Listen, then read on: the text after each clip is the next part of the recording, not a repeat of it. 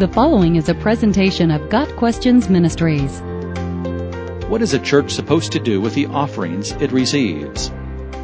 Every church receives some type of tithes or offerings, be it via passing the plate, or setting a box in the back of the sanctuary, or some other collection method.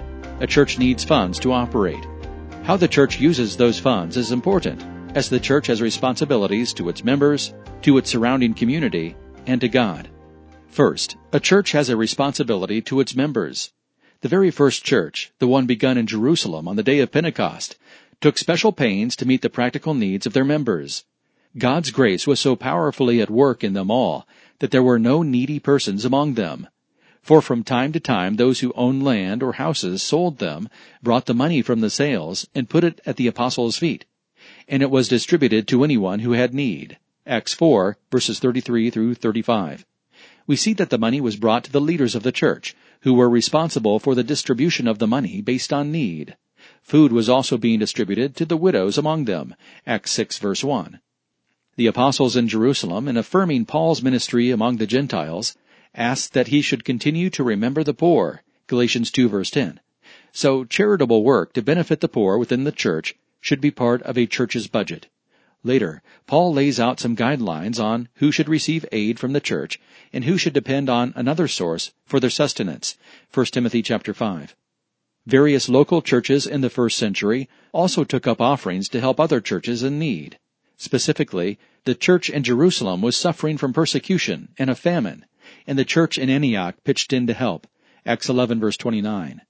Paul later took love gifts from Galatia, Corinth, and Macedonia and Achaia to Jerusalem. He was accompanied by emissaries from Berea, Thessalonica, Derbe, and the province of Asia. Acts 20, verse 4.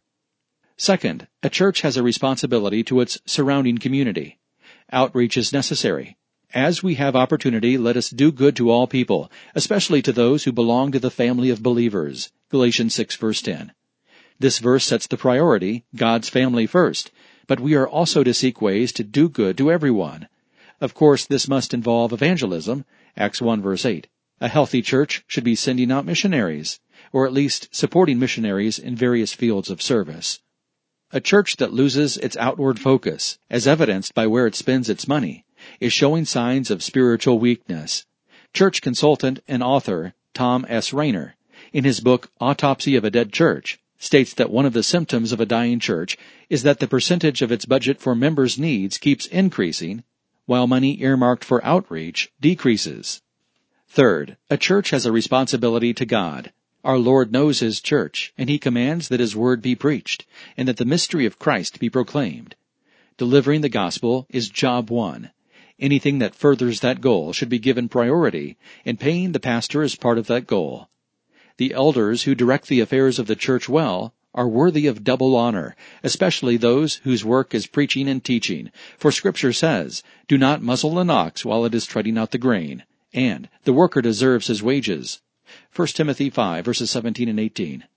Those who faithfully minister the Word of God should receive due compensation for their work.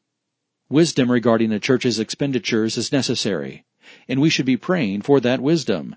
It is common for churches in Western society to have costly equipment inside even more costly buildings that require costly maintenance and are sure to need costly repairs.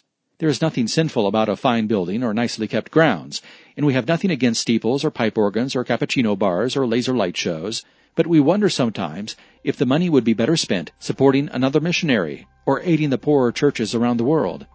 The goal of the church should be to do the work of God in the world, and everything should be done to the glory of God. The early church devoted themselves to the apostles' teaching and to fellowship, to the breaking of bread and to prayer. Acts 2, verse 42. Perhaps these actions, spreading the word, fellowshipping with one another, observing communion, and praying, should be a basic guide to how a church uses its offerings.